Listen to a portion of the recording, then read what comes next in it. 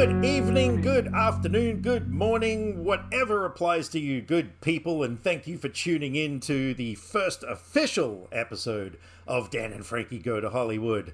How are you doing, Frankie? I am good. How are you? I'm doing great. I'm very excited this time round because, we got lots to talk about this time, don't we? Yeah, it's exciting, not just because we're actually doing a proper episode and talking about movies, but also because it's a new year, which means stats and end of year lists and fun things like that. Yeah, absolutely. And of course, we just got done yesterday filming a top 10 of 2023 video, which will be over on my YouTube channel. If you go and just type in movie talk with Dan Jensen, you'll be able to find that. That video will, well, actually, by the time this podcast is out, the video is already up. So, and probably has 1 million views, I'd say, roughly, give or take. And we'll share links to that as well. Yeah, absolutely. How's your day been? What's been happening? It's been raining a lot, which has been pretty perfect because I didn't actually get round to watching our movies that we're going to talk about. So I watched one last night and then 2 today. So, yeah, fun movie day. This actually makes me feel good because, you know, I've spent my life being the one who's completely unprepared for everything. And I actually did better than you this time. So, yeah. Yeah, I was doing last minute 2023 movie watching. And I also like to watch them last minute before recording so that they're fresh. Yeah, no, there's absolutely nothing wrong with that. So, my day's been going pretty well as well. All the way up until I saw a movie trailer today that enraged me and made me shake my fist at my screen and exclaim why I order and stuff. So, of course, Mickey Mouse is now in the public domain, which means that people are able to utilize the character and not get sued by Disney, which is kind of crazy, but for such a massively famous character. I saw a poster today online for a film called Mickey's Mousetrap, I believe it was, and initially I thought, fan film, or maybe fake poster, until I did some more research and saw, no, this is a film. And I saw the trailer on YouTube, and I am already picking this as my number 1 most hated movie of 2024. Did you watch the trailer? I did, and I was... Yeah. My thought was, is it real? Because it doesn't look like the kind of movie that you would see at the cinema. Yeah, exactly. It looked like something that Neil Breen might have made. The acting was just abysmal. The cinematography, I don't think there was any. Everything about it just looked terrible. It really reminded me of, last year's Winnie the Pooh, Blood and Honey, which was my number 1 hated movie of that year. So it seems to me that whenever they're taking these characters out of the public domain and making shit horror films with them, it instantly becomes my most hated film of the year. But anyway, I didn't let it get me down too much. But I moved on. Well, maybe a controversial statement, but I don't actually like Mickey Mouse, so I don't care. Oh, wow, okay. And to all those still listening, thank you. You've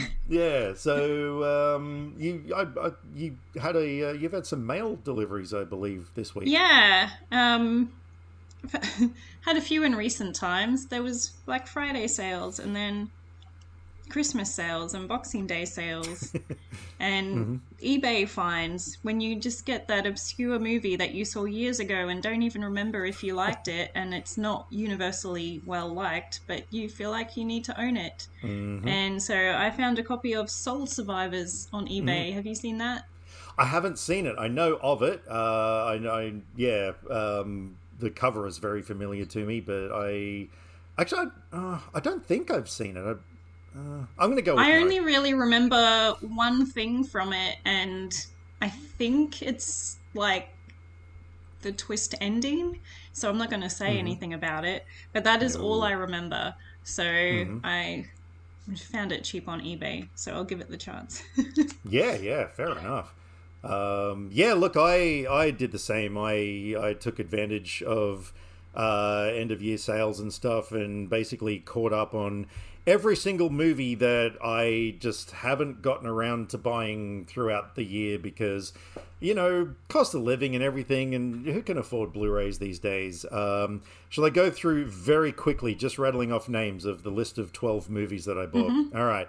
In no particular order, I have got Gran Turismo, Barbie, Mission Impossible Dead Reckoning Part 1, Shazam Fury of the Gods, Joyride, Fast and Furious X, Blue Beetle, Ant-Man Quantumania, Scream 6, The Pope's Exorcist, Knock at the Cabin, and Morbius. Because it's always Morbin time around here, I tells ya. Yeah. Because I don't care what people say. I liked the film. I didn't love it. I didn't proclaim it as the best movie of the year or anything, but yeah, I thought the hate that it received was a little overwhelming. I think you were the same, right? Yeah, I went with you to the premiere, and yeah, it was a good time. We all had fun. Yeah, exactly. And I showed it to my fiance, who, well, actually, that was out of the 12 movies. That was the one that she picked. Because, yeah, she is absolutely in love with Jared Leto. I think Jared Leto to her is what Margot Robbie is to me, which is probably why we've got this Joker Harley obsession happening. And yeah, out of all of those quality films, she chose Morbius. God bless her heart. And yeah, look, she really enjoyed it as well. So yeah, I don't know. Everybody that I care about loves Morbius, so it says something about the circle of friends that I keep.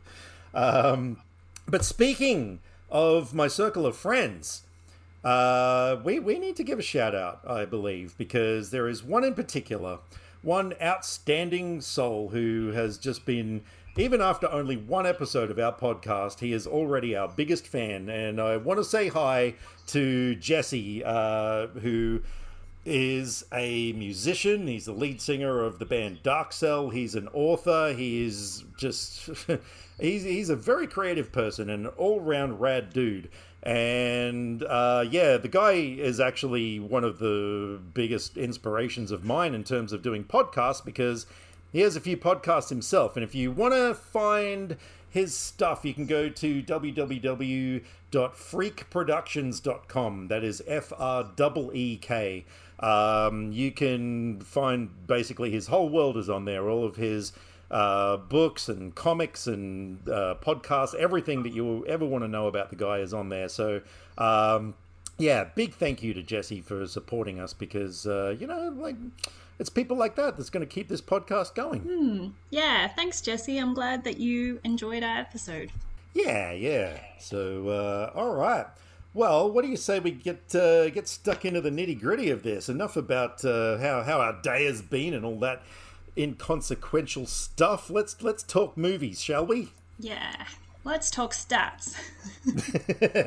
All right. So so we just recently did our best of 2023 video, which we're not going to cover here because why would you go watch our video when you can just hear it here? So being that we are complete attention whores and we want everyone to watch us and listen to us all over the place.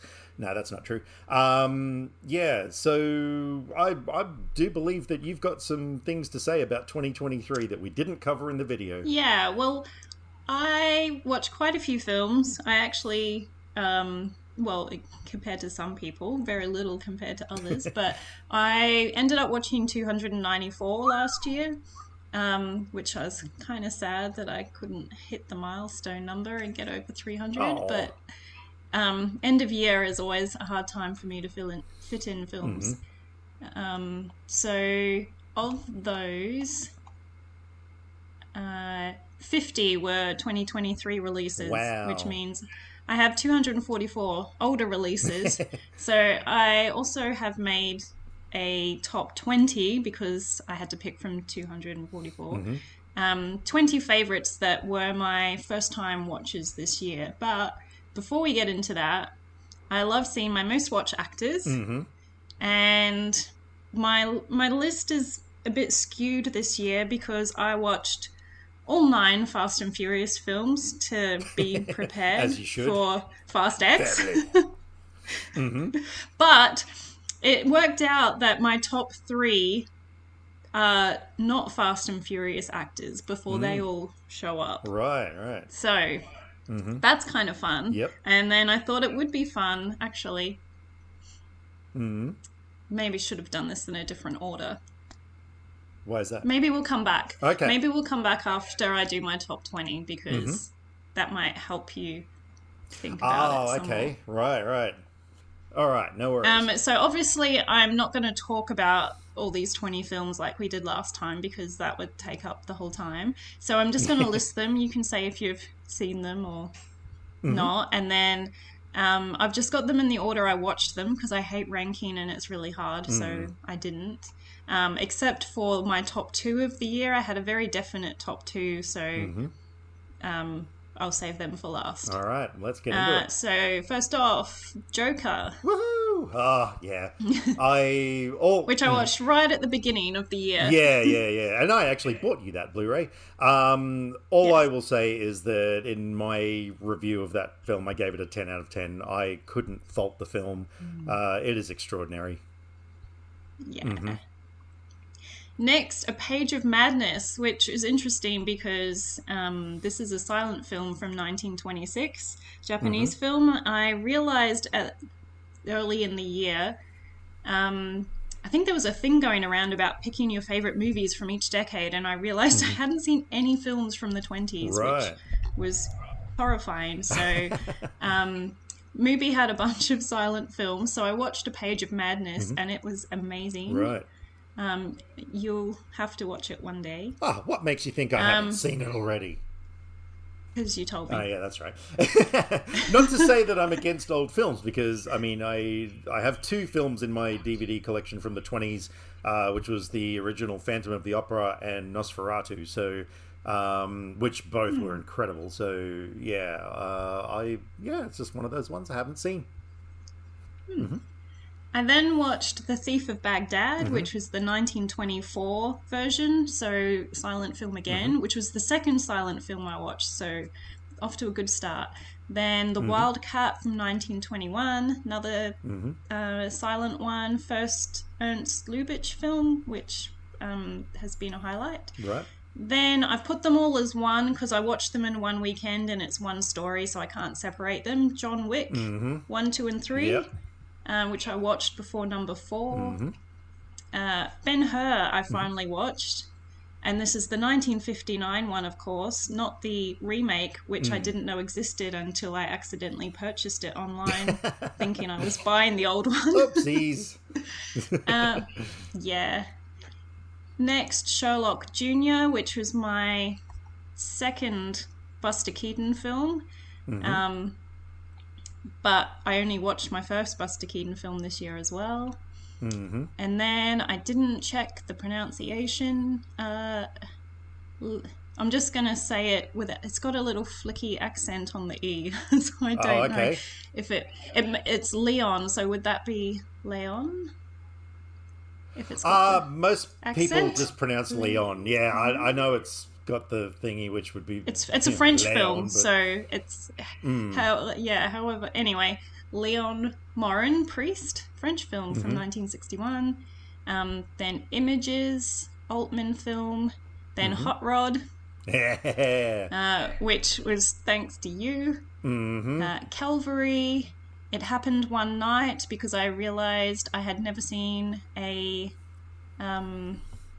Clark Gable film before, so I watched that one and it was amazing. The Whole Town's Talking, Terrified, One Flew Over the Cuckoo's Nest, To Live and Die in LA, Spanglish, thanks to Kylie at our movie marathon, As Good as It Gets, and that's it. So my top 2, the first one, like a change your life kind of movie. Yeah. And that was La La Land. Yes, of course. A movie that was kind of made for me and I didn't know it. And it was really interesting. Because I'd watched Damien Chazelle films and thought I should just watch that, because I don't know if it was Whiplash that made me think that, because Whiplash was one of those films that I was like, it's about a jazz drummer. I don't care about jazz. I don't care about drumming. I don't need to watch that. But then you said it was amazing, so I watched it and it was amazing.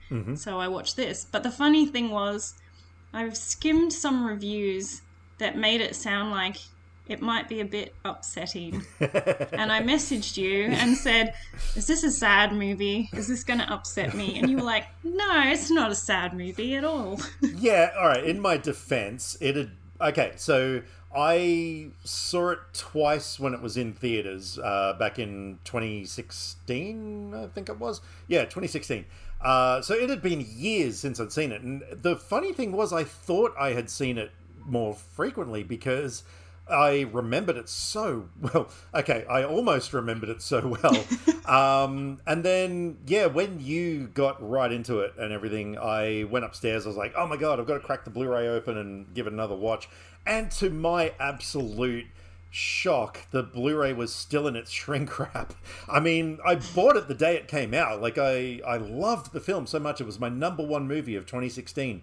But I hadn't seen it again since then. And so, yeah, the ending, I didn't quite remember how it went. So that's why because I sort of remembered it a different way. I was like, oh no, it's fine. And then, yeah, you messaged me and you had words to say. Whoopsies. Yeah. But, I mean, that was overshadowed by just how much I loved the film. I just had no idea that is what it was. So that was amazing. The other highlight of the year, which was not as good as La La Land, but I mean, not much is.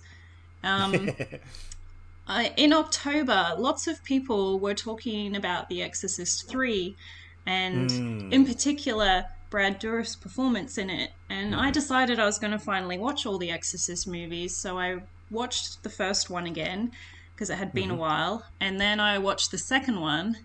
And then if people hadn't been talking about number 3 and Brad Dourif, I may not have made it after the second one. Yeah. That was not good. But anyway, so I watched number 3, and it was quite amazing. And Brad Dourif, quite amazing. I can't think off the top of my head any other performance in a movie that just completely captivated me every time he was on screen. And the rest of the movie was also really good as well. And I was really surprised people don't talk about that more, like in horror circles, that it's not a bigger movie than it is. Yeah. Well, look, I was the same. I somehow just hadn't gotten around to seeing the sequels to The Exorcist. I mean, The Exorcist is one of my most favorite horror films of all time. I've seen it countless number of times. Even got to see it on the big screen at one point, which I was so lucky. And then, so we we watched them around the same time, the sequels. And the second one was awful. Like, that was a really bad film. I was struggling to stay awake in that thing. I watched it with Kylie, my fiance, and she did fall asleep through it, the lucky thing. So I'm sitting there just watching her with her pretty little eyes closed and just thinking to myself, oh man, I wish I could join her right now. But then, I had heard a lot about the third one. A lot of people proclaim it as like such a great film. And so I've been very curious about it. And because I watched it before you did, didn't I? I think so. Because I remember, because I'm pretty sure I watched it. I'm just sitting there just thinking to myself, my God, this is so good. And I think I messaged you and I was like, oh my God, you've got to watch this movie. But I think you enjoyed it even more than I did. I mean, I didn't exactly, rush out to buy the t-shirt for it. I also rushed out and brought the Arrow version of it so that I could watch the Legion cut, because I was curious to see what the differences were. And that was really interesting because all the footage from that, was just old video footage or something. It wasn't all cleaned up. So it was really obvious which scenes were that, and then they just used the movie footage for everything that was the same, or because they didn't have anything from the other version. Right. So it was really interesting that you could see exactly which parts were from that, even though you couldn't see a lot of detail in it because of the quality. But I really liked it. The main thing in that was Brad Dourif played the whole character. It wasn't swapping between him and was it Jason Miller? Yep. So I preferred the studio interference with that to get Jason Miller in, because I really liked how that worked with the two of them. Oh, yeah. But I think the Legion cut ending I preferred, which obviously I'm not going to say anything about that, but yeah, it was really good. Yeah. And everyone goes on about the famous jump scare. Yes. And I found in that scene there's something else that happens before that famous jump scare that makes me jump way more than the famous jump scare. And when I watched it the second time and knew it was coming, it still did that. Yeah, so right. I think it's more what you see is more memorable, but the other thing scared me more. Yeah, no, look, I had heard for years about this thing, because every time you look at a list of the most, the biggest jump scares in film history and everything, that one from The Exorcist 3 is always very high up on the list. And so I knew the scene. I had seen it a dozen times before, because I think it's really cool. Like, it looks visually amazing, but yeah, because I'd seen it so many times, it lost its effect on me. But I agree. Yeah, that thing that happens beforehand, I did not see that coming, and I jumped. Not gonna lie, I had a big old jumperoo in that bit, because but what a great film. Yeah, that was absolutely amazing. So, yeah. And I have two honorable mentions, just because they're so kind of insane and unexpected joys to watch, that, and also I don't think are well known at all, because I hadn't heard of either of them before this year.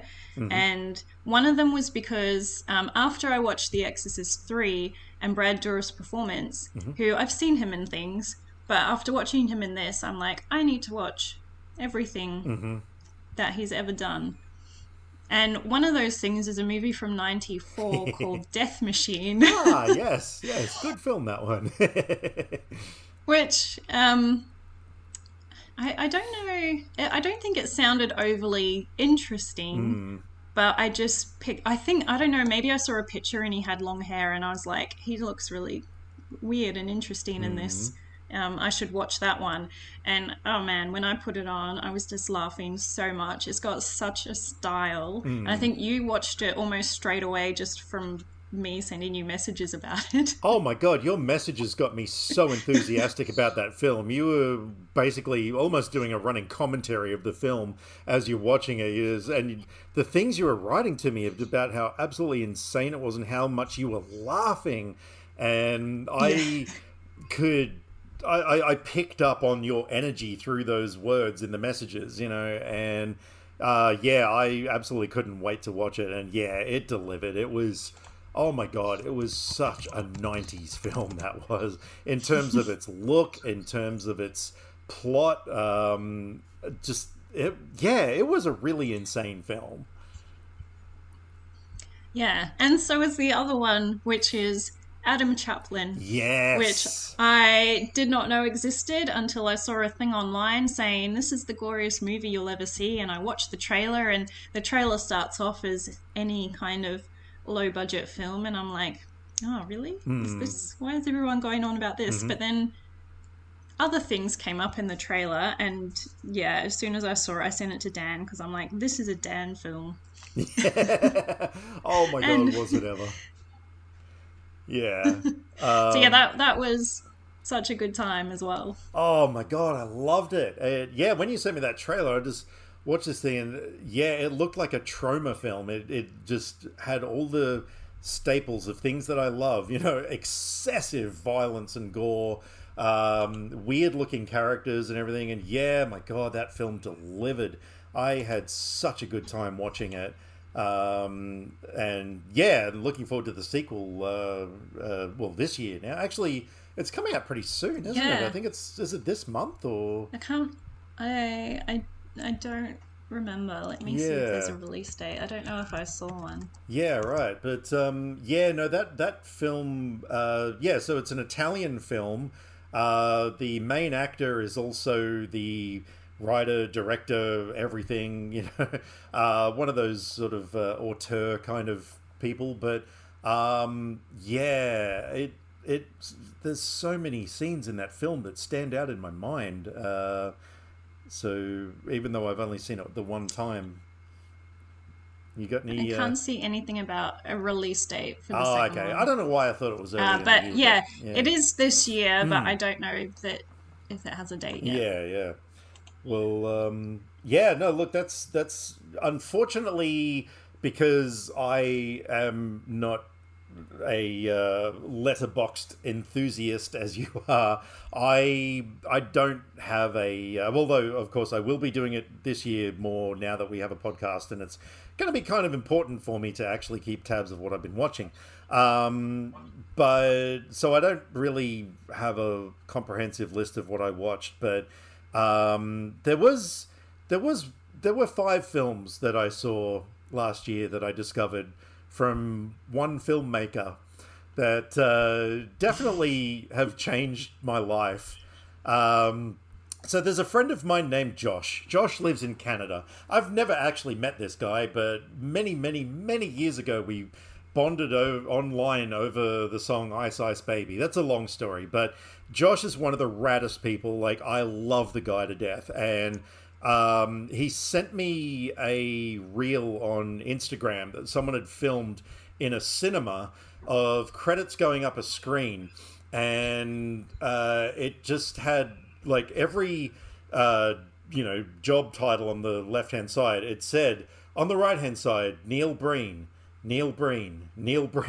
Like, this guy's name was just going up the screen for every single credit, and the whole audience is just cheering this guy's name until it gets to somebody else's name. Then you hear this, and then the next name, next time Neil Breen comes up, I was like, yay, and stuff. And I'm just like, what is this? What is going on here? And so I had to look up who Neil Breen was, because, I mean, okay, for anyone who tuned into the first episode, and for anyone who knows me, you know that I love movies that are so bad they are amazingly good.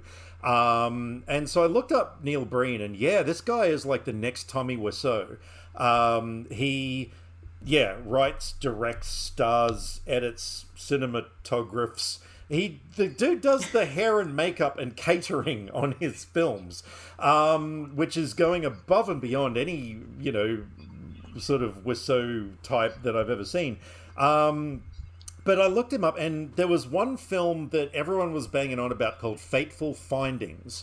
And it suddenly occurred to me that I actually had, let's just say, obtained a digital copy of that film a while back, but I never got around to watching it because it was a wrong file type codec thing. I couldn't actually play it with the picture. So I found another copy online, a perfectly legal copy, of course. And I watched this thing, and it'd be in my top 5 bad movies, like, movies that are so bad they're great. And I was like, oh my God, I've got to see more of this guy's work. So I wound up watching all 5 Neil Breen films up until the one that he released last year. And yeah, out of everything I watched last year, those ones probably, live in my heart the most, because I am now obsessed with Neil Breen. So yeah, my top 20 is 5 films. Yeah, there you go. Wow. Well, good luck. I hope you can see the newest one soon if it gets some kind of release. It is getting a release this month, so on streaming. So I will be sure to tune into a perfectly legal streaming channel so I can watch that. I will. Yep, that's what I do. All right, so back to my stats. Can you guess who my top 3 non-Fast and Furious actors are of the year? I can guess 2 of them. Yeah, I the third one is beyond me, but in no particular order. Actually, no, all right, I'll try and do it in order. So number 1 is Buster Keaton. No. No. But he is one of the 3. Oh, okay, right. So, all right, let's do it in no particular order then. So yeah, okay. Okay, cool. Oh man, you had me going there. I was like, how could Buster Keaton not be? You watched like 6,000 films of his. Brad Dourif is in the top 3, of course. Yeah, because this is what I love about you. Like when you find someone that you go like I did with Neil Breen. You get obsessed with people and you just dive into their filmography and go deep. And it is, it's quite fascinating. I can't figure out who the third one is, though. Is it male or female? Male. Male. See, ordinarily I'd say Michael Shannon, but you didn't do your Shannon September last year, did you? No. Because, so the previous year I burned out for 31 Days of Horror, so this year I just focused on that. Yeah, so I don't know. Who is the third? My number 1 was Brad Dourif with 14 films. Mm-hmm. Number 2 was Buster Keaton with 10. Mm-hmm. Right. And number 3 with 8 films was Tom Cruise, because I rewatched all the Mission Impossibles. Oh. And Jerry Maguire. Of course you did. Yeah. That's right. Yep. I just didn't pay enough attention there. So. Yeah, I was going through in my head. I'm like, Ryan Gosling? No, you didn't watch that many of his films. Like, yeah. All right. Okay, cool. Well, at least I got 2 out of 3, so I get a silver star for that. Yeah. Yeah. Woohoo! All right. Well, it is a new year. In case you hadn't noticed, it is 2024, according to my calendar with cats on it that I've got sitting in front of me. So, do you have any projects you've got coming up this year? Any actors that you're going to be jumping into? Or Oh, yeah. I always have projects because I struggle to finish them. So my continuing projects that kind of lost their way this year, I have a general... They're not really projects as much as I just want to watch all their films. So I'm still going with Cillian Murphy and Michael Shannon. And I did make a project of Sylvester Stallone films, which I think I actually made a project list for that, but I think it was all of his films. So I haven't done any for ages. My new one is I decided to watch all of Emma Stone's films that I haven't seen in order. So I've got 28 films on that, but that includes 9 I have seen before, but not for ages, so I thought I'd rewatch them. Yep.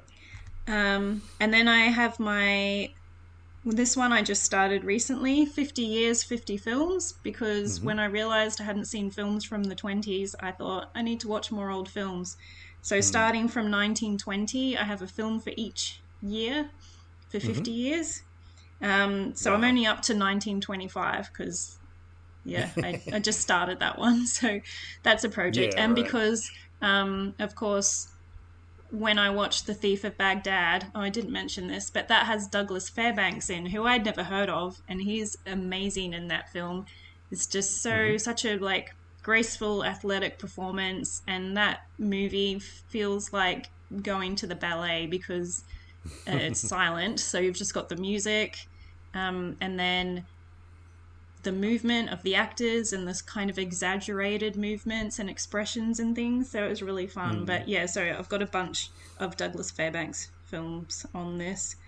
I have my project that's been going for about 5 years because I keep forgetting about it, which I have called Films I Really Should Have Seen by Now, which is all big name films that everyone talks about, kind of classics that I've never watched. And for example, the first film off the project I watched was Rocky, which I had always thought, this is a stupid boxing film. I hate boxing. I'm not going to watch it. Yeah. But then I watched it and it's a romance and it's amazing and I love it. So that's why I'm doing this project. You know what you should do? You should actually, because I know you have traditions, like you watch Lost Boys on Halloween, you tend to watch Labyrinth on New Year's Eve and stuff. You should watch Rocky every year on the 26th of December. Because it's Boxing Day. Wow. Boxing Day. Oh, remind me next year and I'll Day. Remind me this year and I'll do it. Yeah. I mean, it's appropriate. That's right? a great joke for our American friends. Yeah, exactly. I did mean to watch all of David Lynch's films this year and watch a couple that I hadn't seen before, which I've got 2 left, but they're ones I've seen before. I was watching them in order too, so that's Mulholland Drive and Inland Empire. So I'm going to watch them soon. And then my director for this year is Tarantino. Cool. So I'm going to watch all of his. I don't know if I'll watch them in order. I'll figure that out. And there's 2 of his that I have not seen yet, which I don't know why. Death Proof and The Hateful Eight. Oh, man. Yeah, I love nearly all of his films. I like Jackie Brown. I didn't love that one. I know a lot of people say that that's their favorite, which I find weird, but, you know, each to their own. That's all cool. But yeah, Hateful Eight, that is such a great film. Like, yeah, such a big scope Western film. When I say big scope, I mean, a lot of it is confined to one setting inside a little house, so it's not that big. But in my mind, I keep, remembering a lot of the scenery shots at the start and everything. It was, it was definitely done by a man who, loves Western films. And yeah, Death Proof, I mean, oh my God. When those Grindhouse films came out, I was obsessed. Like you with Exorcist 3, I've got a Grindhouse t-shirt, all sorts of paraphernalia and things from those films. So, yeah, I really dug Death Proof. I thought that was a great flick. So I'll be looking forward to hearing what you think of that one. And then my last project, of course, is Brad Dourif. Right. And I'm prepared for that one. I went on an eBay spree because so much of his stuff is not streaming or around anywhere. So I have, I think, 13 films on the shelf, plus a mini series he's in that sounds like a Twin Peaks ripoff kind of series. So I'm always here for weird stuff. So that'll be interesting. And I just found a super hard to find one from someone in Canada on eBay for a reasonable price because I'm not paying $60 to see some old film.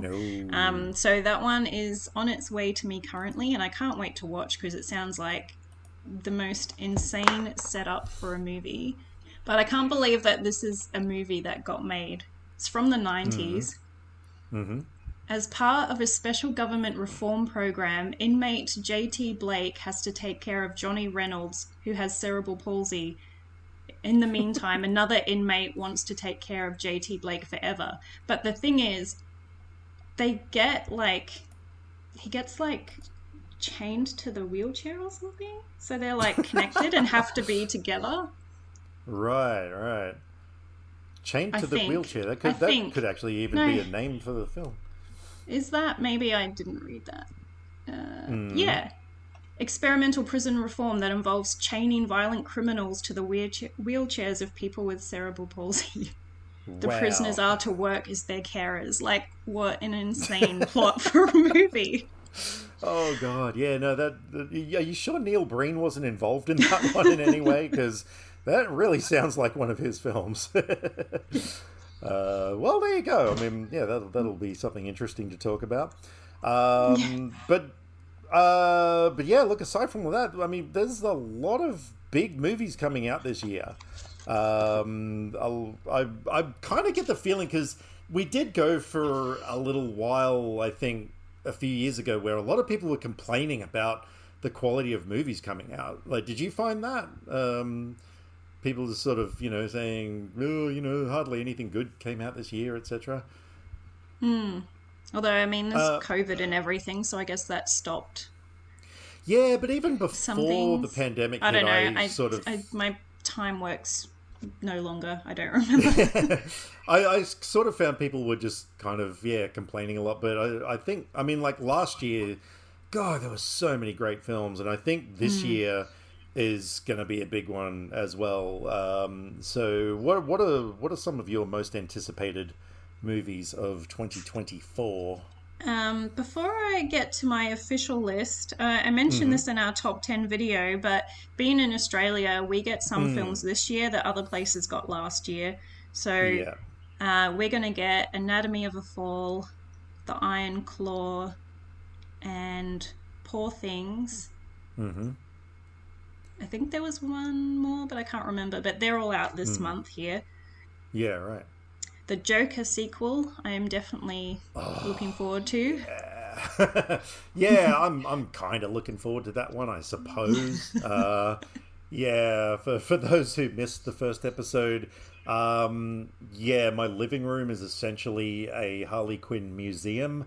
I am utterly obsessed with the character, and I cannot wait to see what Lady Gaga brings to the role. I cannot wait to see this film done as a musical. There's so many things that I'm really looking forward to about this film. So, yeah, I'm with you on that one. And then we have Quiet Place Day 1 coming out. Which I had forgotten that was coming because, I mean, I looked it up when I watched the second film and saw it was coming, but yeah, it wasn't really talked about till I looked at the list. The Fall Guy looks like so much fun. It does. I mean, I'm very aware of the TV show. I never actually watched it back in the day, but like you said, this film looks like so much fun. Great use of Bon Jovi in the trailer too. It was very nice. But yeah, I mean, David Leitch as a director, I mean, my God, that guy knows action. And yeah, terrific cast. I'm really super looking forward to that one. Yeah. Beetlejuice 2. Very curious. Yeah, I'm curious about that. I'm not one of those people that's like a massive Beetlejuice fan, but I am very keen to see how they take this story on, like, all these years later. So yeah, we'll give that a go. And in a similar way, Twisters. Now, I love Twister, and I love like natural, like crazy weather movies. The only thing that worries me about this is Twister is... Can we talk spoilers about a movie from back then? Oh, of course we can. If you haven't seen it by now, what's wrong with you? No. It's not a big spoiler, but I rewatched it like within the last couple of years after not seeing it for so long. And what really surprised me was, of the core team of people in the group, no one died. And that doesn't happen anymore. And I know some people think, it's so unlikely that everybody would survive, and so some of them should die. But I'm like, it's fiction. It can be what you want, and I just want a nice film where everyone lives. And so now that the sequel's coming in modern times, I feel like that, I just wonder if it's going to feel the same or what. Yeah. I don't really have much of a connection with the first film. I saw it once when it first came out on the big screen. I think I've watched it once since then, but I don't really remember it all that well. So yeah, I'm not hugely excited about that one, but no, I have a thing about movies about tornadoes. I just think they're so scary that I could never live in a place that regularly gets them. It would it's too frightening. So no, that's fair enough. I think that's why I like them in movies. Yeah. Fun fact, the movie Twister was the first movie that was ever released on DVD. Did you know that? I did not know that. Yep. There you go. That is one of those useless Really? facts that is stored away in my brain. Yep. I Twister didn't was the very realize. first movie released on a DVD. And I now you've got me second guessing myself, but I'm sure of this. I'm going to stake my reputation on that one. No, well, I was just thinking yeah. it seems late for that to be the first DVD, but then I was like, wait, in the 90s I was getting tapes, so of course it was later that DVDs came out. Well, we didn't really get DVDs over here, not in a big way, till I think it was the year 2000, because I started working in a video store in 99, and it was all VHS tapes. And then I went to a different store, like a different chain, and it was either 2000 or... No, I'm sure it was 2000. We started then...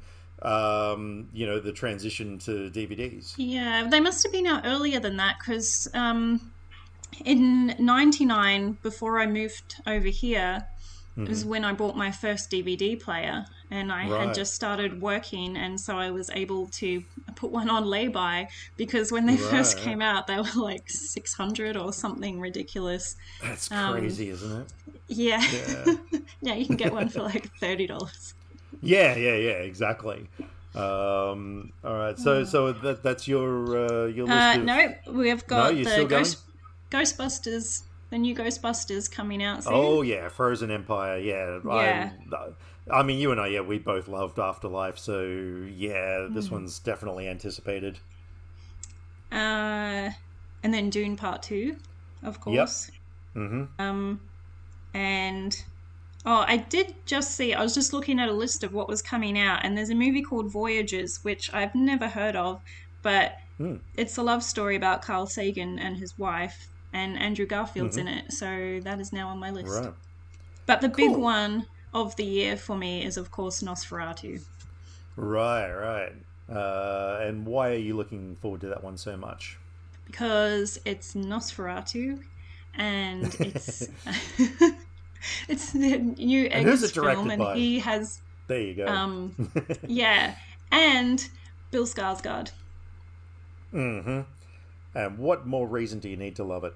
I think you've ticked off pretty much everything on my list as well. There are a couple of movies though. One of them is Argylle, which I recently saw the trailer for, directed by Matthew Vaughn, and that trailer blew my mind. In terms of sort of a action comedy, over the top sort of film, which Vaughn does best. I think that one's going to be a really good one.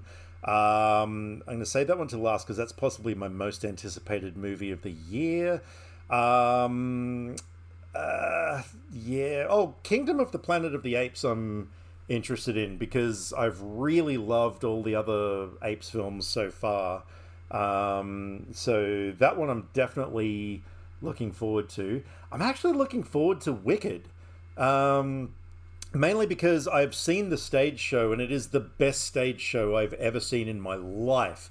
It was extraordinary, and I'm really looking forward to seeing what they can do in terms of a film. I'm kind of looking forward to Borderlands. I haven't played the games, but Eli Roth making a video game film, that one's got me interested. But look, my most anticipated movie of this year, and I know you're not going to share this with me because you haven't seen the first two, is Deadpool 3. I will have seen them by the time the movie comes out. Oh, that's my other project, is to watch the X-Men films. Yeah. And Deadpool. The Deadpool films to me are peak action comedy. I just rewatched the first one a couple of nights ago because Kylie hadn't seen it, and I got to show it to her, and I've lost count of how many times I've seen that film, but I still laugh. The opening credits bring tears to my eyes. I laugh that hard. They are so hilariously funny. But aside from that, the love story, like Wade Wilson and Vanessa, played by Marina Baccarin, the two of them were just up there with my most favorite on-screen couples in the history of cinema.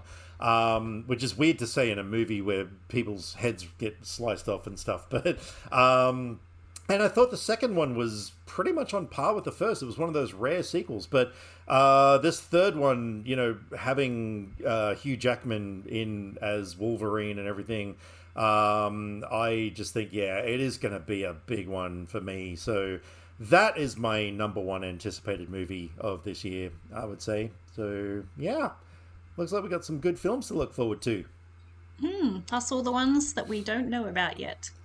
Yes, exactly. But I'm sure I'll get to the end of the year and I'll be like, oh my god, I saw the 6th Neil Breen film and that was my number one. But anyway, we shall see. But moving on, I think it's time we get into what we came here to do. Sounds good.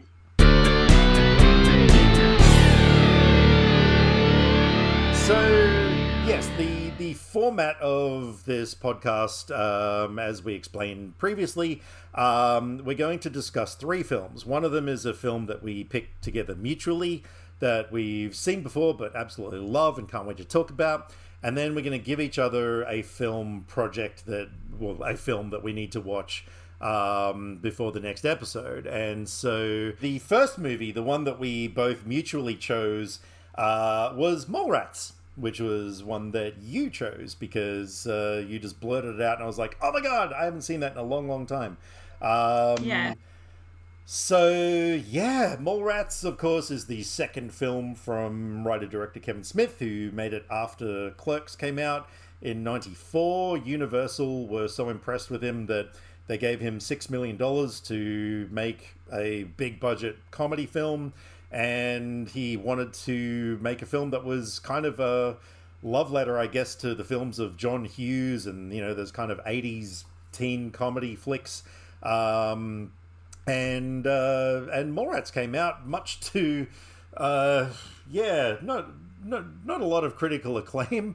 It was kind of a bit of a flop, but ever since then, it's one of those movies that has gained a massive cult following, and so many people love that film.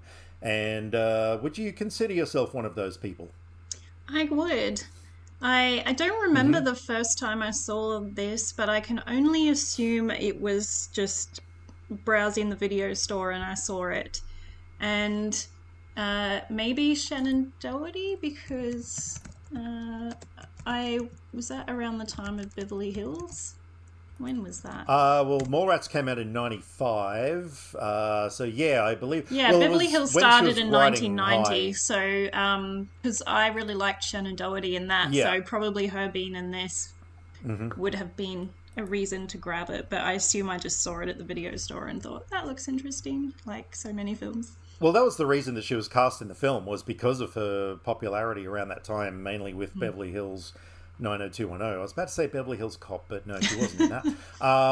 So yeah, there was, it was funny. This film had a lot of people auditioning for roles, and I don't know if you're aware of this, but even the role of Jay was up for grabs because Universal were like, no, we don't want Jason Mewes to play this role because no one knows who he is. And so of the people who auditioned for that role were Seth Green and Breckin Meyer.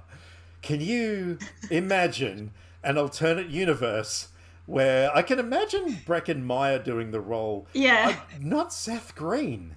Like, how weird is that? That just makes me think, you know how he is in Can't Hardly Wait? He's kind of on the way there, but in a different direction. But Breckin Meyer, especially because he had the long hair and everything around like Clueless time. That's really interesting to picture Breckin Meyer of the 90s playing but Jay. in the end, Kevin Smith though went to the producers and he was like, "Hello, the character is Jason Mewes. Like, you can't swap that around. You know, the character is actually him, like being himself." So but no, look, my history with the film, in a nutshell, 1994, a friend of mine, Mark, we One afternoon, we were browsing the shelves of the video store looking for something to watch, and we saw Clerks was sitting there, and he picked it up, and he was like, "Oh, I've heard about this movie. Like, let's take it home and watch it." So we watched it, and yeah, that was arguably the most life-changing film I've ever watched, because up until then, I was under the impression that in order to make a movie, you needed millions of dollars. You needed to cast huge actors and, all of this sort of stuff. And I watched this movie, this black and white film shot on 16 millimeter set in a shop with not, people who weren't actors and all this sort of stuff. And it just blew my mind, because I was like, oh my God, this is so entertaining. Does that mean I can do this? And so that was when, I picked up a camera, and it changed my life.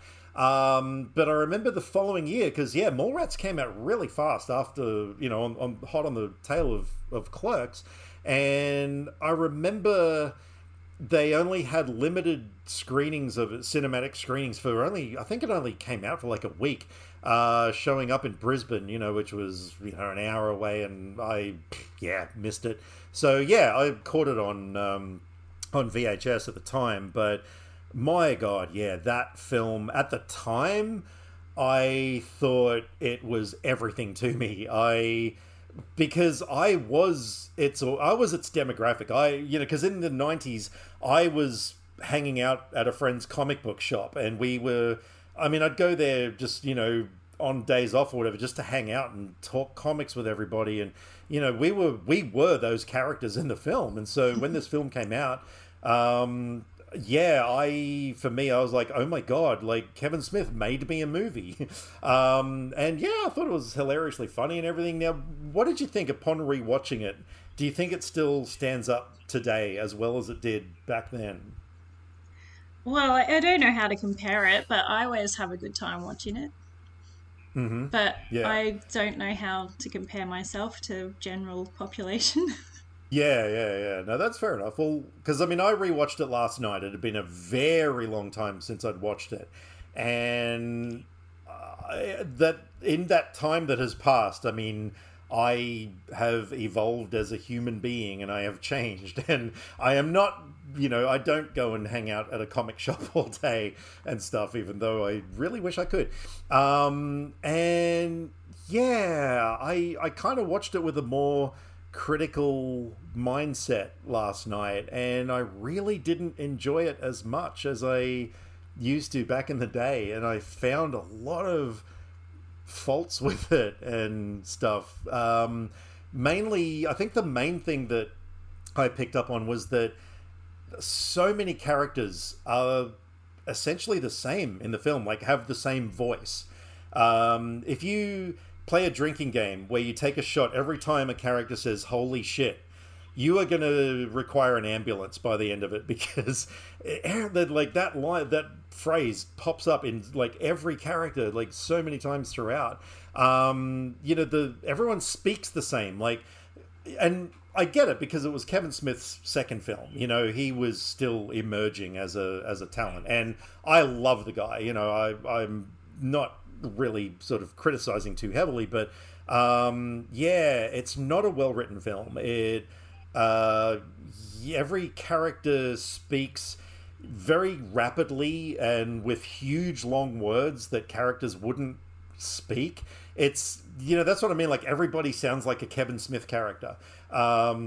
If you look at the argument between Shannon Doherty and Jason Lee, sorry, in the elevator,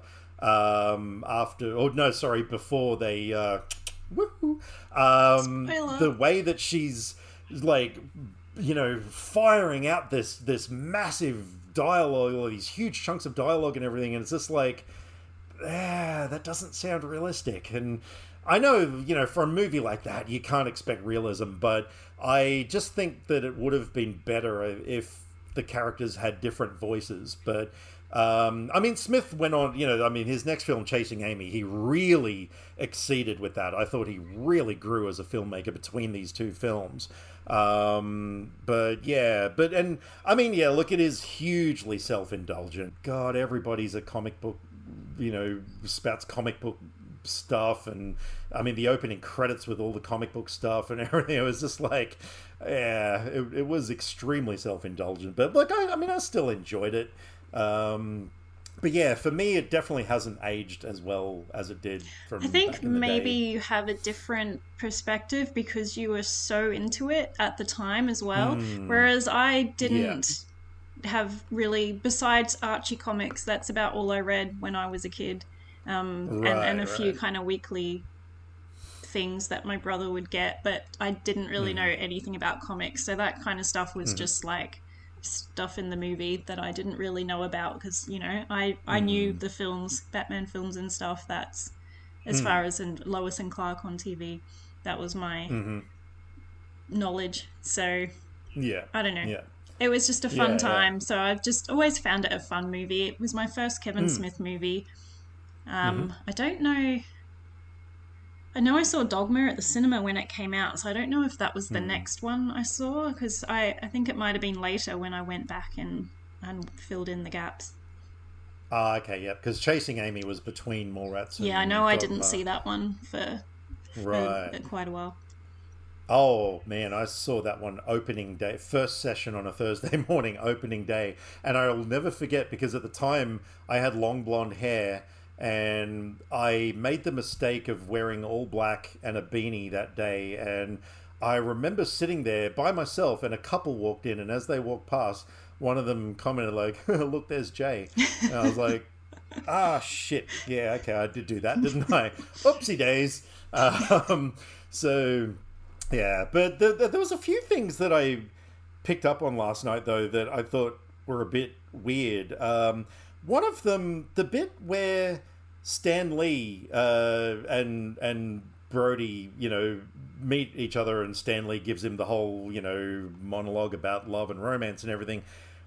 So we go from Brody can't get into the comic book store because Stan Lee is signing comics. And there's this big whole fuss about it, and he gets like escorted off and all that, and he can't believe, oh my God, Stan Lee, how did I not know, the name amongst names and everything. And then later on, like he's standing there, Stan Lee comes up and starts talking to him, and he doesn't recognize Stan Lee until Stan Lee says, something about, a Spider-Man story he wants to do, and then Brody's like, oh my God, you're Stan Lee. It's like, wait a minute, like, what the hell? How do you not recognize him if you're such a massive fan of the guy? That was kind of weird. Yeah. And there was a couple of little things I picked up on as well, where they must have done reshoots and stuff. If you look at the scene where Brandy is sitting on the game show chair, Love and whatever it was called. There's some mid close up shots of her where the lighting is drastically different and from the sort of wider shots, and you can really see that it was a different setup, in terms of lighting and everything. So yeah, you sort of look at that and you think, oh wow, okay, that was reshoots. That's interesting. But yeah, but I mean that's not a criticism. That was just something I noticed. But speaking of Stan Lee, I don't know if you remember in his cameo in Captain Marvel, where Carol Danvers is walking down the train and she walks past him. That scene, he's actually got the Mallrats script and he's practicing his lines from the script there, which is funny because I actually just read last night that Stan Lee couldn't remember his lines in the film, and if you look, he's actually reading cue cards to the either left or right of Jason Lee.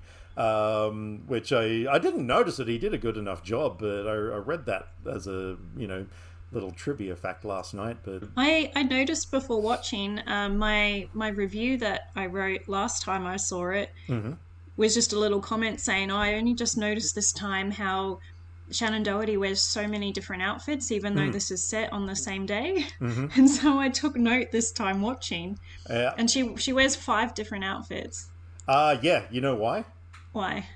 Because in her contract, she was allowed to keep any of the wardrobe items that she wore in the film, and so she insisted, and this is true, she actually insisted that because she's a girl and she was in a mall that she'd be going shopping all day and stuff, and so that was actually her idea, to have the character wear all these different outfits so she could keep the clothes afterwards.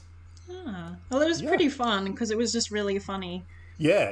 That just a short time later they see her again and she's wearing completely different clothes. Yeah. I also thought it was funny, like, when you look at it, you know, there was one particular aspect that I just thought, oh man, all the PC people wouldn't like, and that was the fact that they used the word retard 3 times in it. And I'm quoting from the film, I'm not saying. Every time they said that, I was like, oh man, 1995 was a very different time to now, wasn't it? So, yeah. Definitely was. So I do believe that the next film we have to discuss is one that you gave me as a project. What'd you give me? Because I was so surprised you hadn't seen it. So that is The Burbs from 1989 by Joe Dante. Yes. And this is my favourite Tom Hanks film. Wow. Ooh, interesting. Yeah, because it's so fun. How could you pick that over Bachelor Party that starred American Ninja's Michael Dudikoff? I have not seen that. Okay, let me just note to self that's your next project. No, just kidding. And why is this film so dear to you? I don't know. It's just fun, eccentric people. So this is about neighbors living in a cul-de-sac, and there's a weird family that moves in next door, and so they're all suspicious and being nosy, trying to find out about them. And the family's weird. I don't know. It's just one of those films. Just gets me. It's weird. Look, I think I probably found this. I don't know. It may have been Corey Feldman that led me to this because after seeing Lost Boys and things, I know he definitely was a highlight at the time, but I don't know if he led me to it or it was just another video store find. He had magnificent hair in that film. Yeah. Yeah, that was a lion's mane that he had. Look, as you mentioned, I had not seen this film before. From the cover of it, which I'd seen numerous times, I thought it was like more of a wacky slapstick 80s comedy.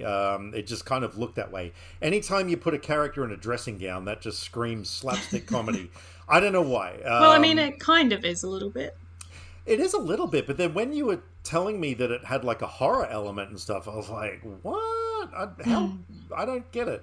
And so this was one of those films I wasn't even really that excited about watching it. I kind of thought, okay, I'll check it out. And so I watched it just yesterday. I put it on, and I got to admit, the first act, or the first half maybe, I thought it was okay. I was sitting there, but I was kind of like, oh, someone's messaged me. Should I pause it? No, I'll keep it running. Which is, I know. But, I have a huge but. Wait a minute, what? No, by the time the second half came about, I was so engrossed in this film, to the point where, we were meant to be playing video games at 7:30 with Nobbins. Hello, Nobbins. And I was just like, nope, the movie's still got a few more minutes. I am not getting away from this. I ended up loving it. I loved it. The tone of the film was perfect. And next time I watch it, I'm going to be more engrossed in the first half because, I've kind of got more of an idea. I actually noted how great the opening is.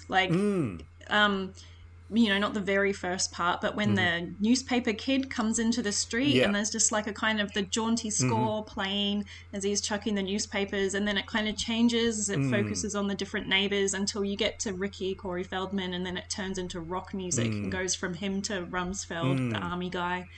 So I just thought that was like a really great kind of introduction to the street. Oh, absolutely. Yeah, the way that the tracking shots went, from one to the other was masterful.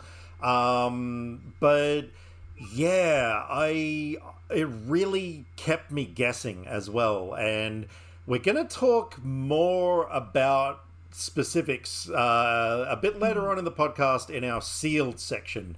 We're gonna keep going now, and just go spoiler free. But we will be having a sealed section at the end of this podcast. We'll let you know when it's going to happen, and it is a sexy, sexy place for anyone who wants to talk spoilers. So we'll get into that a bit later.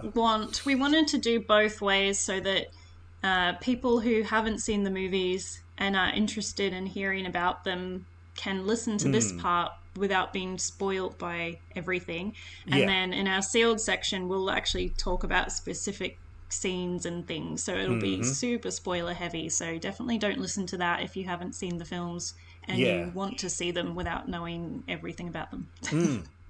Absolutely. So I will say, it kept me guessing because the Klopeks, the strange family, there's that whole thing of like, are they actually serial killer weirdos or are they just misunderstood? And then the whole way through, you're sort of thinking one thing, and then I loved how it had that whole thing about, how the strange looking weirdo family aren't the weirdos. It's the people who spend way too much time snooping and trying to spy on them, and they're like, they're the weirdos, and I thought that was great. That was such a great message. And then, the way things develop, which we will talk about in the sealed section, kind of surprised me. But there was so many great moments that really stood out to me. And the one thing that really stood out was the actor, I hope I'm saying this right, Rick Ducommun,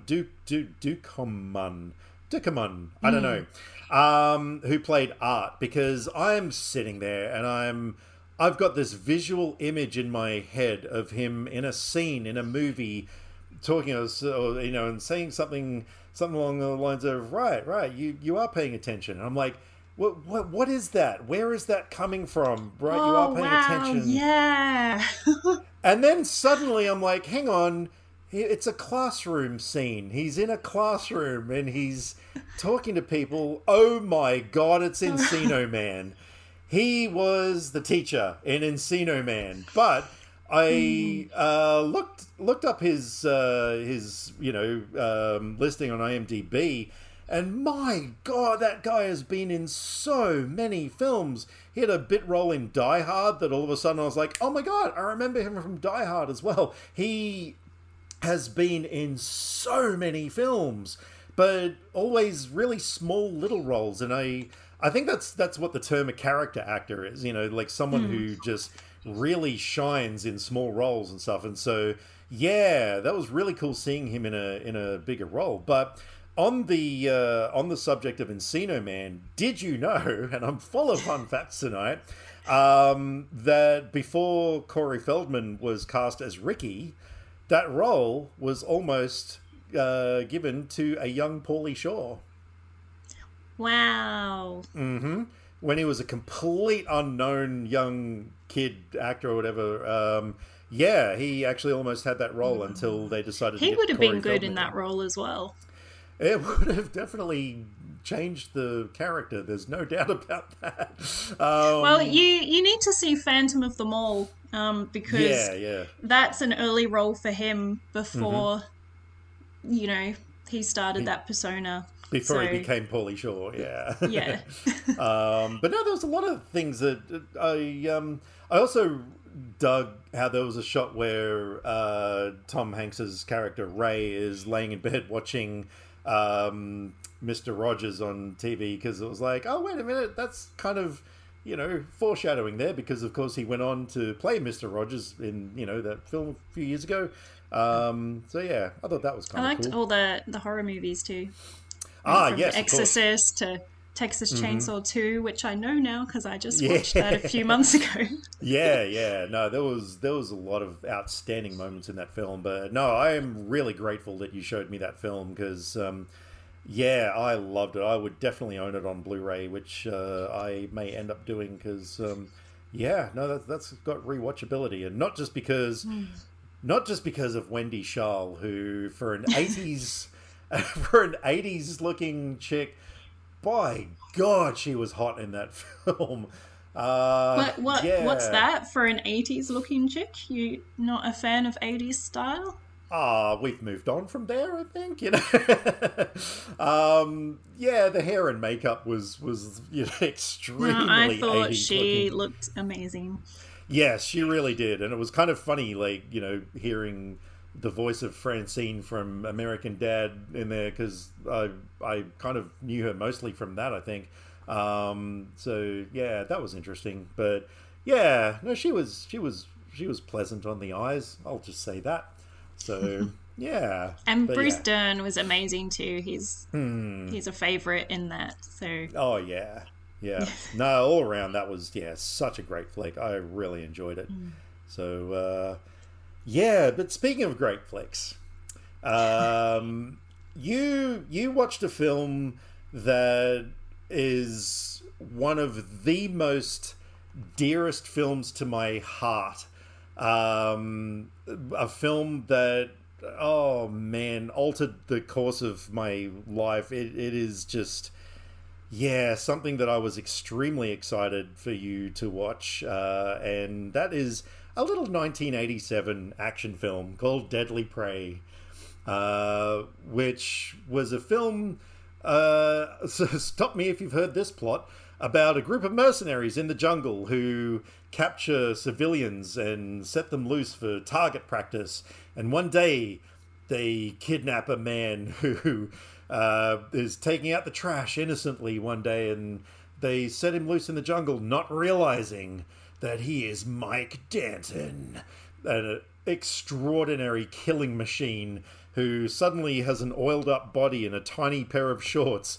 And one by one, Mike Danton goes through and slaughters the entire mercenary group.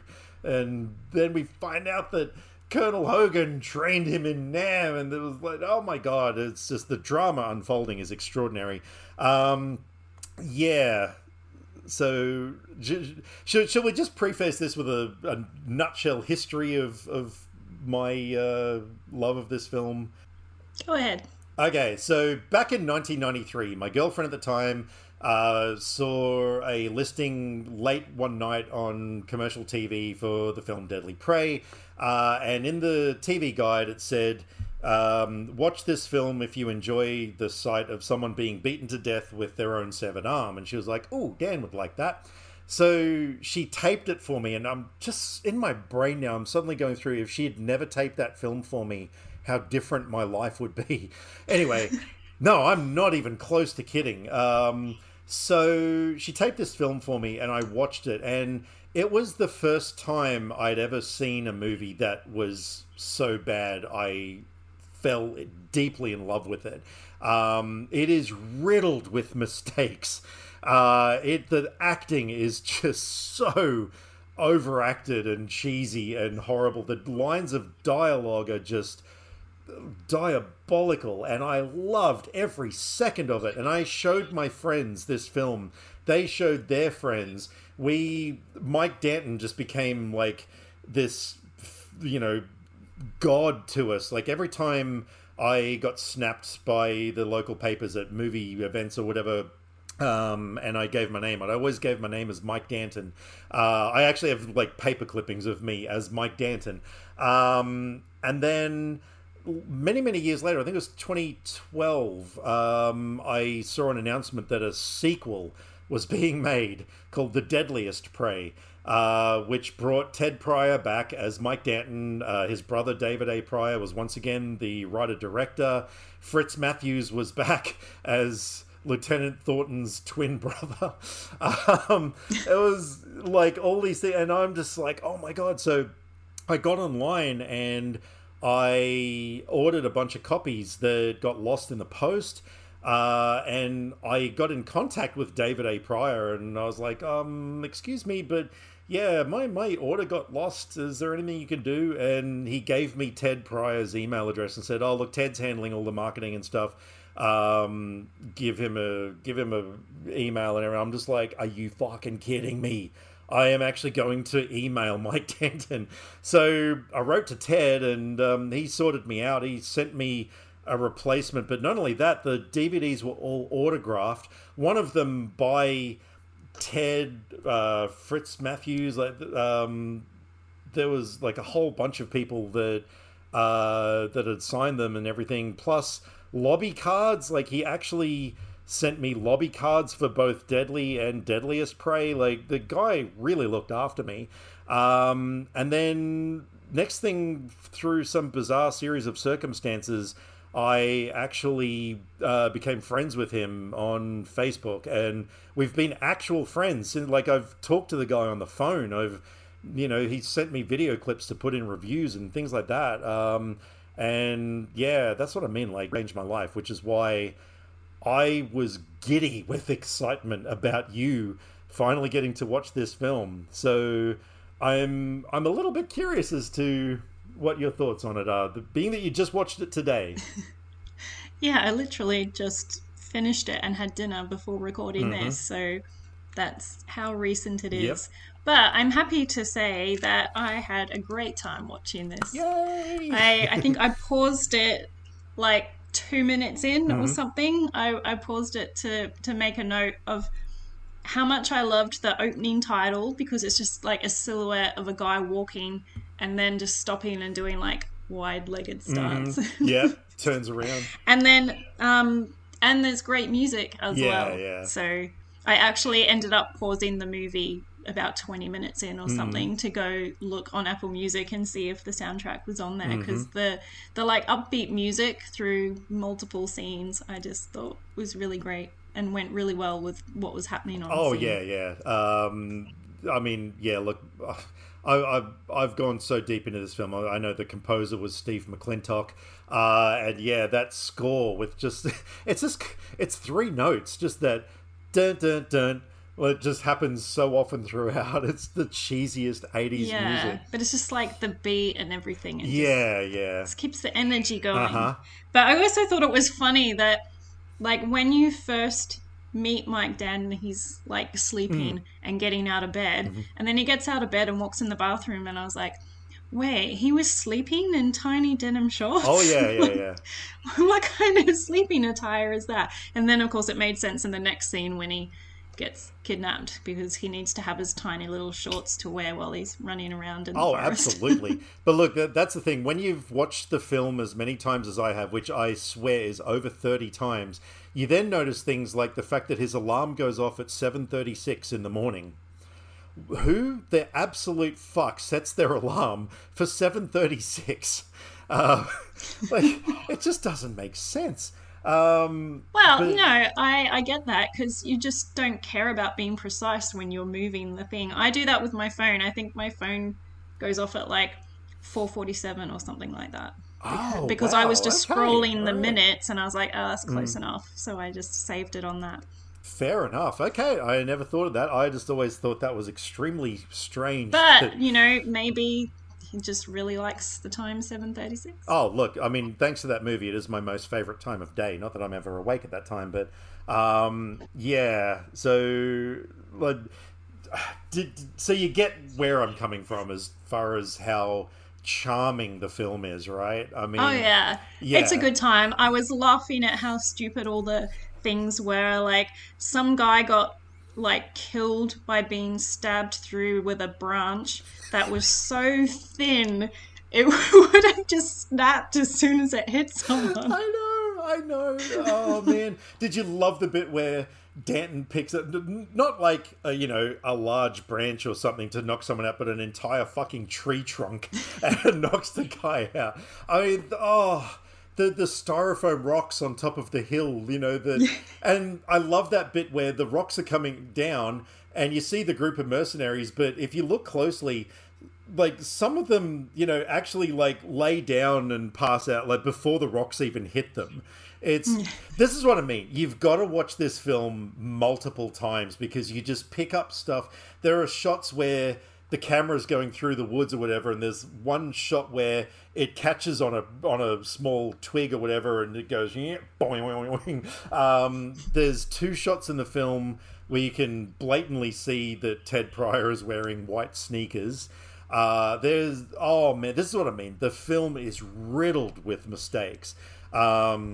And, you know, of course, things like the bit where, you know, the mercenaries and Colonel Hogan are on the trail and they stop. And I think it was the bit where, you know, he's like, Danton?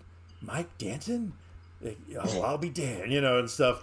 And as they're running off, the camera just goes up like about a meter and a half and he's sitting in the tree. Now, I spoke to Ted about that one time and I was like, on the phone, I said, dude, like that shot. And he's like, my God, he said, I argued with my brother black and blue about that shot. I was like, you know, it looks so stupid, you know. I mean, he's no cover.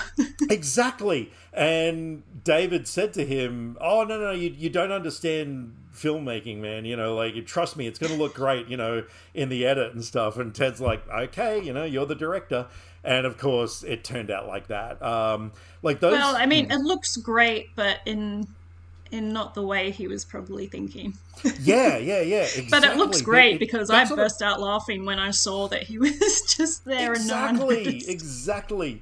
That's what I mean. The film has so much charm. It was done by a bunch of people who just loved what they were doing, who gave zero fucks. Of course, I mean, you can't talk about this film without mentioning the helicopter explosion, where you've got a helicopter against a bright blue sky, and then, you know, Danton fires the rocket, it goes up, and the explosion is against black.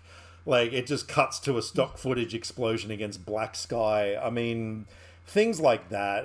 They just gave no fucks, and I love it. And that movie set my course for loving things like The Room and Neil Breen films and all of that sort of stuff.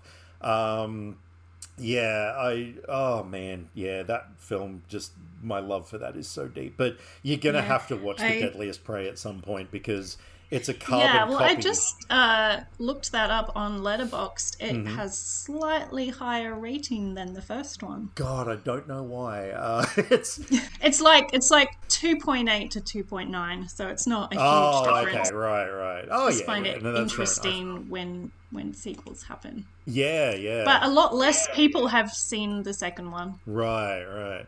But so maybe only the hardcore fans. Yeah, look, maybe. But no, it's funny because David A. Pryor and Ted Pryor, like, they made a shit ton of the same type of films in the 80s.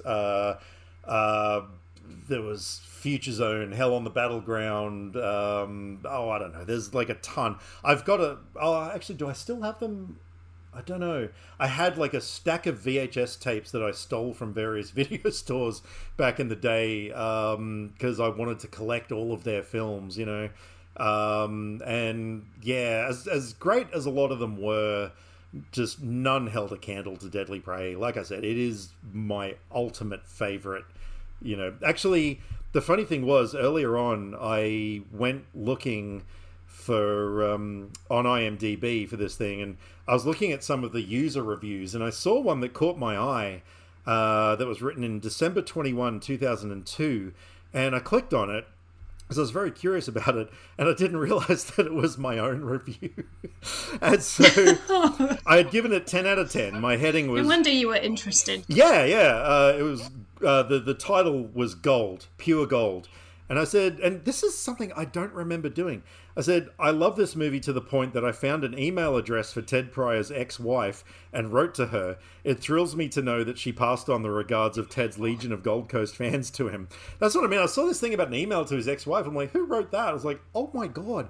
Like, I don't remember ever doing that. But then I wrote, please, if anyone is reading this and considering watching Deadly Prey, drop everything, quit your job, divorce your wife, rent it out, and enjoy what is arguably the finest motion picture ever committed to celluloid. So there you go. That is just how much that I loved that film. Interested in your mindset of why do you need to quit your job and divorce your wife before you watch it? Because if you have to go to work, or you've got Deadly Prey sitting at home and your boss is like, no, I'm not giving you the day off. You're like, well, all right. And if your wife is like, you're not watching Deadly Prey, you've got to mow the dishes and do the babies and whatever adults do, you're like, nah, bitch, I'm watching Deadly Prey. Yeah, that's... Look, I don't know. That was written by 2002 me, so, I don't know what I was thinking back then. I don't know what I'm thinking now. We probably shouldn't mention the photos we were exchanging that night we were playing games when we were discussing Ted Pryor, should we? All right, all I'll say is, ladies, if you type in Ted Pryor Playgirl on Google image search, you'll be impressed, I'm sure. I nearly turned gay that night. That's kind of what comes to mind now whenever anything's mentioned, because that was quite recent that you alerted me to those pictures. I did, and I don't know if when you saw how short his shorts were in the film, if you were like, "Oh, I might be able to see little Ted Jr. down there somewhere." But anyway, all right, cool. Well, there you go, three films that we have enjoyed. I wonder if we'll ever give each other a film that the other was like, "Yeah, I hated it." Hopefully not. I mean, we do have enough of a similar taste that, and I feel like potentially I could tell if it was a film you were gonna hate, and I wouldn't give that as an option. I don't know. We'll see. Exactly. I don't know. I think we're similar enough that we would at least think it was good enough to watch if we didn't love it. Yeah. But I mean, if not, it'll make for an interesting discussion. Oh yes, definitely. No, there's nothing wrong with that. I'm sure we'll still be friends afterwards. So this brings us to just this final little bit before the sealed section with what we're going to talk about next fortnight. So you suggested the next one for us. I did. Well, you picked Mallrats, so yeah, for our next discussion, I have chosen the Dawn of the Dead 2004 remake that was directed by Zack Snyder, written by James Gunn, and oh my god, a film that I love so much and cannot wait to talk about. And for the other films, how are we doing this, Frankie? Well, this was your idea. So we thought we'd keep it fun by giving an illusion of choice by giving three options. But then you thought that maybe to pick between those options, instead of just trying to come up with a vague description that, wouldn't give it away, but would be interesting, we would just find Rotten Tomato reviews, either good or bad, and go by them to pick. So exactly, that's what we've done. Yeah, I think that's going to be such a fun way to do it, rather than just like, I don't know, a movie about an oiled up man in shorts who kills mercenaries. We're just going to... I've chosen three movies that Frankie can choose from, but as she said, I'm just going to give her Rotten Tomatoes reviews that I have picked, and she can see what she is in the mood for. So... Shall I read you these reviews? Okay. So the first movie that you can possibly choose, one critic said, Stephen Merchant never loses sight of what matters, which is the coming-of-age theme, and he blends the fish-out-of-water humour and the triumphant moments to undeniably entertaining effect. The second film that I have chosen, somebody has given it a review and said, a horribly funny addiction allegory, equally likely to make you feel sympathy and sorrow or burp up a tiny bit of sick. And the third one, just a very simple review. It says, easily the greatest ghost movie of the 21st century so far. Ooh. So you've got a triumphant fish out of water comedy to undeniably entertaining effect, a movie that will possibly make you burp up a tiny bit of sick, or the greatest ghost movie of the 21st century so far, according to somebody. The third one intrigues me, but I have to go with the second one because that has me the most curious. Brilliant. All right. In that case, you are going to be watching the film Brain Damage from 1985, I want to say. It is a film that I caught one night late on TV, and oh man, 88 it's from. I instantly fell deeply in love with the film. It's by Frank Henenlotter, who did films like Basket Case and stuff. And yeah, it is absolutely brilliant. And would you say this is better than Basket Case? Yeah, I would. Okay, because I wasn't overly a fan of Basket Case. Okay. No. Brain Damage is amazing. It is up there with my most favorite 80s films, I would say. So yeah, you chose well. Okay, so my first film for you, someone has said, a likable and loud outsider comedy that has metal in its heart and its heart on its sleeve. Turn it up to 11. Second film, mesmerizing yet cold and remote, an exotic fish we can't touch. And the third one, violence breaks out, mind games are played, and it's also adorably eccentric that you don't ever want it to stop. Okay, sorry, can you read the first one out again? A likable and loud outsider comedy that has metal in its heart and its heart on its sleeve. Turn it up to 11. Yeah, look, I mean, it's pretty obvious that I'm going to go with that one. Yeah, all right, I'm gonna turn this up to 11 and go with the rock and roll film. Well, what do you got for me? Let me just look, because I just found out it has an alternative name. Where did I see? Oh, that was on. Because ordinarily I would have thought this is Spinal Tap, but I know that I've seen that about 12 billion times. So it is the film called Heavy Trip from 2018. Oh, okay, I know the title. About a black metal band. And the alternative name on Rotten Tomatoes is a band called Impaled Rectum. That's their name. Wow. All right. Yeah, no, that looks good to me. I'm keen. Yeah, it's a really fun film, and it's got all the black metal stuff. So, and yeah, they're trying to get to a music festival. So, okay.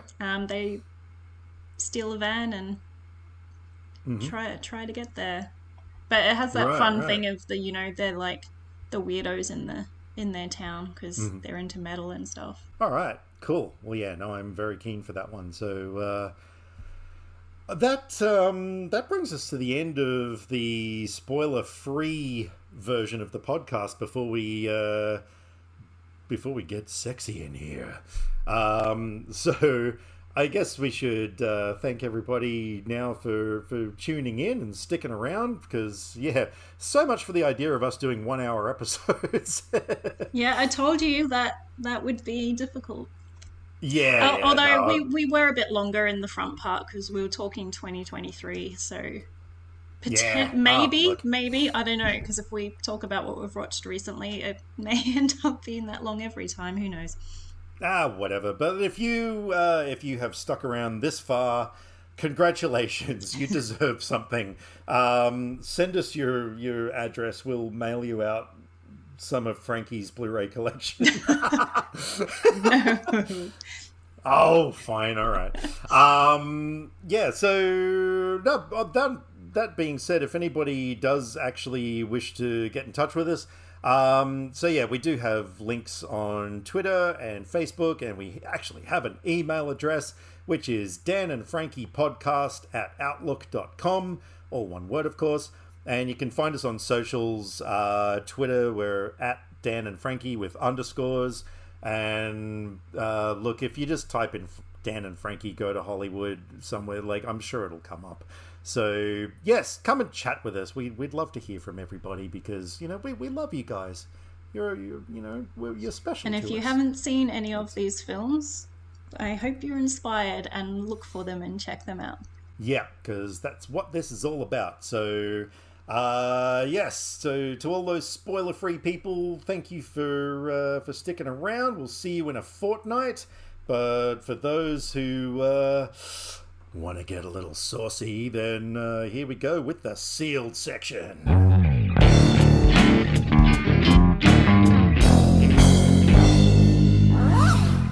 All right, so I don't really. The only thing that I had in terms of spoilers was with the Burbs.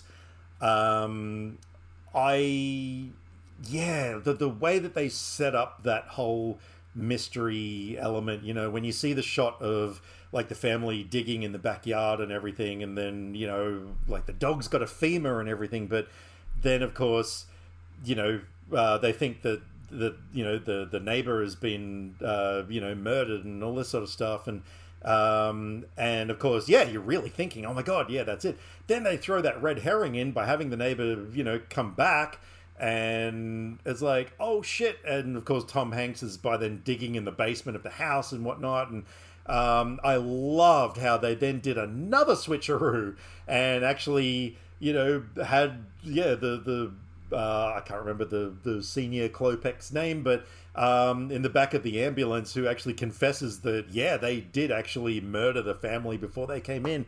That was so well done. Yeah, it was pretty good, because at the end when he's in the basement, you're like, oh yeah, he's just lost his mind over nothing. And the fact that he just kept digging and digging and digging right down until he hit the gas. I think, don't hold me to it, because I meant to look this up, but I can't remember. But I think maybe I heard that there was another version where that end bit didn't happen. Oh, okay, right. But I don't know, like, at what stage, or if that's true or anything. I forgot to do research. That was one of the elements of the film that actually really appealed to me the most, and I obviously couldn't talk about that before. But yeah, it was a really clever script, and really clever the way that it kept you going. So, did you have any spoilers about that film, or any of the others that you wanted to mention? I don't think so. I think I really loved the scene where the wives took them over to meet them properly, and just all the weirdness of eating the sardines and peeling the wallpaper. Oh, actually, that sardine bit you just reminded me, that was such a like overblown element of Foley editing, like where they put sound effects into a film, because the way he's like squelching the sardine as he takes it out of the tin was just so over the top, and like the chewing and everything was like, it's one of those moments that you're like, okay, that sound has been recorded later on and edited in, and so it's kind of interesting to watch stuff like that. Yeah, but it really works for the scene to make you just feel how awful it was that he's getting this slimy sardine out to eat. Oh yeah, absolutely. But no, that was quite effective in lending sympathy to the Klopeks in that instance as well. So yeah, no, brilliantly written film. I guess the only other spoiler that's worth mentioning, in Deadly Prey, were you shocked as hell when Jamie, the wife, got shot in the head? I totally expected her to live, because I really liked Cooper as well, and I was like, oh yeah, friendship. And then I was like, 50-50 on if he was going to die or not, and so of course he didn't make it, but I really thought that the wife was going to. But I kind of love, I didn't love it that she died, because I didn't want her to, but I loved she was an annoying bitch. Well, I know, but it's his wife, so I wanted a happy ever after. But I also loved the surprise of something like that happening, because you don't expect it. And also then when the severed arm thing happens, I actually forgot that was a thing mentioned that happens in the movie, which I'm glad I forgot since it's right at the end. But so that was fun. There's one line that's like my favorite line in the movie, not because of what the line is, but because of the way he says it. Yeah. When the colonel is like, "You owe me," and he's like, "I paid my dues in the war. I owe you nothing." But the way he says nothing, I had to rewind it and listen again. Oh man, So, I just love the way everyone puts on a voice and talks that kind of tough guy, kind of weird, like or non-natural kind of voice. Yeah, even the opposite end of that, where one of the mercenaries runs into the tent and he's like, "Colonel, they've got my weapons." Yeah. It's just I mean the top ones have all the tough guy voices, not the supporters supporting people rather. And even the very end when Colonel Hogan's on his knees and Danton's, like, "Your shirt, take it off," and stuff. And then, that final bit where it's on Danton's painted face and he's just like, "Run." Just that whole... And I also like that he throws his arms up and yells, but the sound came in a bit late. Yeah, and just loops. Like, oh my god, yeah. Actually, that was another thing as well. That film, there's a line in the film that was blatantly plagiarized from First Blood. Because, it's clear that they were just trying to cash in on that film. But it's the bit where one of the mercenaries says to, I think he says to Thornton, just before he gets shot, he says, "We're not hunting him, he's hunting us." And then Thornton turns around and blows him away. Years later, I'm watching First Blood, and there's a bit where one of the cops in the wilderness, when they're hunting Stallone, he says, "We're not hunting him, he's hunting us." I'm like, oh my god, they didn't even try. They just took that line and threw it in there. And that's what I mean, it just added to the film's charm. But yeah, so, no, you'll love Deadliest Prey, because Mike Danton has a new wife, and he has a son who's played by Ted Pryor's actual kid in real life, who, his name, I'm not kidding, is Michael. And that's another thing as well, because Ted Pryor has been in a couple of, and this brings it ties it in with Mallrats. God, we're clever. Ted Pryor has been in a couple of films with Jason Mewes, and one of them, Ted Pryor was playing a bartender, and the character didn't have a name, and so the director just said, listed his name as Danton, because that is how fucking big an impact Deadly Prey has had on the world, in an underground way, but his character was actually listed as Danton in that film, which I have not seen, but very keen to, even though he just had like a brief cameo in it. But there's one more scene that I really liked. Which one? When was that? He pulls in a guy to the hiding place, and he just like looks at him for a second, and then goes, "You're dead." And then stabs him. I still actually even have the original videotape with the original televised version on there, because I could never throw it away. And it was funny because that film was so heavily edited that, like, the bit where Cooper gets shot to death at the end, you just see Thornton stand there, he pulls his gun up or whatever, it cuts to Cooper, and then there's just a blatant cut of him lying on the ground twitching. Like, you don't actually see the bullets going in or anything. It's crazy. Like, it was so badly edited. But yeah, no, oh man, yeah, just so many lines from that film have been quoted by all of us over the years. The slow piano music when he's foraging for food and then finds the worm and then manages to just pounce on a rat and catch it. He actually did even like put the a real worm in his mouth for that scene too. Yeah, that was awful. I covered the screen and went, poor worm. Yeah. But that's dedication.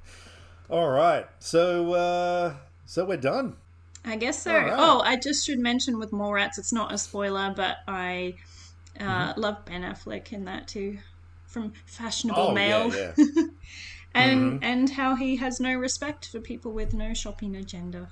Yeah, yeah. And fun fact, his character, Shannon Hamilton, was named because Shannon Doherty at the time was married to, was it Ashley Hamilton? So her legal name was actually Shannon Hamilton. That's how he got the name. So, yeah, there you go. I did think it was funny when she talked about Shannon, and I was like, that's your name. Also, I found it interesting too that Jeremy London is in that with Joey Lauren Adams, and then she was in Dazed and Confused with Jason London. Yep, and then of course there was that funny bit where Willem Black, who's trying to look at the sailboat, where she's sitting next to him, and he looks at her and says, "Brenda," and she says, "Dick," and then hits him and walks off. But yeah, so there you go. All right. So, is that everything that we need to talk about those 3 films? Yeah, I think so. Not too many spoilery things with these ones. Well, yeah, it's kind of hard to spoil Mallrats, but anyway. All right, well, so to those of you who have stuck around in the sealed section, it's time to put your clothes back on and, yeah, don't forget to tip your waitress or whatever. I don't know, I'm just talking a bunch of random crap right now, but yes, thank you to everybody for sticking around, and, yeah, we will be back in another 2 weeks with another episode where we will be talking about 3 fresh movies. I should say, I should have said this before, actually, for everyone who hasn't stuck around, but Heavy Trip is on Amazon Prime for those here. I don't know if it is anywhere else, but yeah, because for a while that was difficult to find. I ended up purchasing a digital copy just so I could watch it. Alrighty, well, thank you very much for 2 hours of movie chat. Hope you had fun and come back for more next time. Is that me or the audience? Everyone. Oh, because I'm definitely coming back next time. Yeah, there's no question about that whatsoever. Because otherwise it's going to be you sitting there talking about movies for 2 hours. Yeah, that's not going to happen. Yeah, fair enough. All right. To everybody who's still here, thank you very much. I hope you have a fun couple of weeks and stay safe. And don't forget to come back in one piece because without you guys, we are nothing.